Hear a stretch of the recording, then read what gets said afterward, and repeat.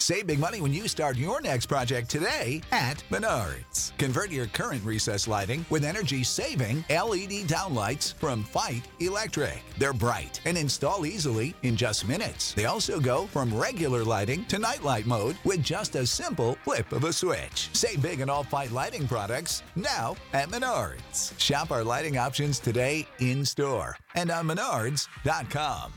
Save big money at Menards. Star Wars 7x7, episode 1232. I've got interviews to share with you from Daisy Ridley and Kelly Marie Tran, and also updates from Ron Howard on post-production on Solo, a Star Wars story. This is going to be a short episode, like the episodes are supposed to be, because we're going long this weekend. Punch it, Chewie. This is Todd Vanderhayden. I'm a national Canadian television anchor with CTV News and a syndicated radio host. And you're listening to Star Wars 7x7, the only daily Star Wars podcast.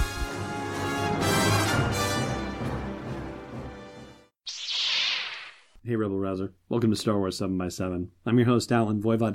And the interviews with Daisy Ridley and with Kelly Marie Tran, separate things. One of them is with USA Today. That's Daisy Ridley doing press for Murder on the Orient Express, and of course they have to ask her about Star Wars stuff. The article, or the interview with Kelly Marie Tran, is on BuzzFeed, and it's not tied to anything other than to profiling Kelly Marie Tran, And I might as well dispense with the Solo bit real quick. Ron Howard has tweeted a couple of photos that basically tell us nothing yet. Nothing intriguing or tantalizing or scintillating by what he's shared so far. Just that he is in post-production working on Solo, a Star Wars story. There is a photo that has some sort of brightness to it and some girders in the foreground or something like that. But there's absolutely no way to tell what we're looking at whatsoever. So Solo news is thus dispensed with. Meanwhile, here are some of the things that Daisy Ridley got asked about during her press junket for Murder on the Orient Express. As far as porgs go, Daisy Ridley herself actually likes porgs a lot. But in the interview here, it says, Rey won't fall for the creature's charms. Rey honestly is too wrapped up in her own journey to pay attention to porgs, says Ridley, which is a sad thing, quote unquote. And then there's a bit about Snoke testing Rey, and this, of course, dovetails to things that Rian Johnson says about what's the biggest challenge he could put in front of characters, and I guess testing is one way you could think of that. Ridley says Snoke, looks mental. He's an evil guy, if you can call him a guy. And she says that scene where we see in the trailer where she's almost horizontal and screaming probably under something Snoke is doing to her. She says, it was painful. My throat hurt after that one. And then she says, Snoke is one of those tests for Rey. And when I say testing, it's the worst use of testing ever, quote unquote.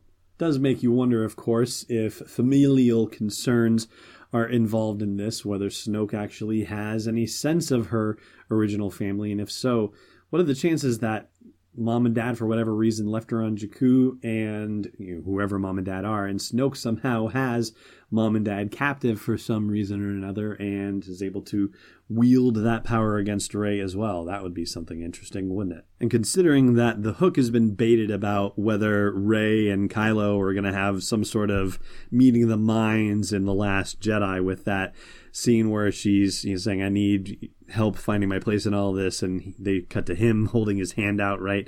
So the question here has to do with whether something special is going on with Rey and Kylo Ren. And Daisy Ridley says these are two people who represent two very different sides of life, good and evil. That's going to be explored more in this, and that's all she will say. As far as Luke goes, she says she thinks there's going to be a warm welcome, but Luke went to this island to get away, and he doesn't want to be disturbed. But she also says that Skywalker takes, quote, a tremendous journey from the beginning of the relationship to ultimately where they end up in the film. And that naturally suggests some sort of redemption storyline potential for Luke as well. It's something that we've talked about going all the way back to May and the Vanity Fair cover story, which incidentally, when you check out I don't know why I'm having trouble with words tonight. Kelly Marie Tran, when you check out the Kelly Marie Tran interview, you find out, among other interesting facts, that when she appeared on the cover for that Last Jedi cover story that she was the first Asian American woman to appear on the cover of Vanity Fair ever. And that's just shocking to me in this day and age. I mean, really? Is that possible? But apparently it is. And I'm sure you could tick the boxes and say, well, there hasn't been this person, or there hasn't been that person, or there hasn't been the other person, you know. But really, an Asian woman? Like, come on. Like, that's a pretty broad category, you know? So let's not split hairs about these things. Anyway, thank goodness that ceiling has finally been busted. Anyway, the Kelly Marie Tran article and interview is really fun, and you get a sense of her wonderful personality in it. You also get a ton of information about her background, and not just professionally, but personally too, and it is absolutely remarkable. And I will link to it at the blog post for this show's episode at sw7x7.com, as will I link to the Daisy Ridley USA Today interview too. So the things I want to share with you on the podcast, at least from the Kelly Marie Tran interview, I'm just going to have to say it slower tonight.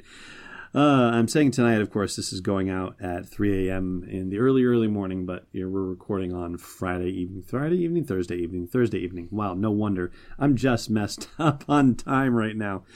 It's been an interesting day, to say the least, and I will explain why after the break, but we're not at the break just yet. So, fun things to share from the article by Keely Flaherty. Keely says that Kelly spent her days on set watching the likes of Benicio del Toro, Andy Serkis, Adam Driver, Oscar Isaac, and Laura Dern in what she described as, quote, ultimate acting school. Now, before you get worked up about whether she's in scenes with all these people, it says Tran went to set every day even if she wasn't filming. So that doesn't give you anything to read into. It also says that Kelly hung out in the creatures department and learned a lot, and flags the fact that she dressed in a makeshift porg costume for Halloween this year. Spent weekends watching movies with Mark Hamill and his family. Shared a trainer with Daisy Ridley, and eventually learned how to push a car. That's interesting. And then this is the one I really wanted to share. It says, Tran found herself worrying. This was her first big gig, and she was treading very carefully, often worried she might offend someone. Then she met Carrie Fisher. What a woman, Tran nodded pointedly. The best thing about Carrie that I witnessed was that she was just purely honest, no matter how messy that was or how complicated that was. Here is the best. While Tran agonized over adhering to her trainer's fitness regimen, Fisher showed up and walked the treadmill, sipping a Coke and smoking a cigarette.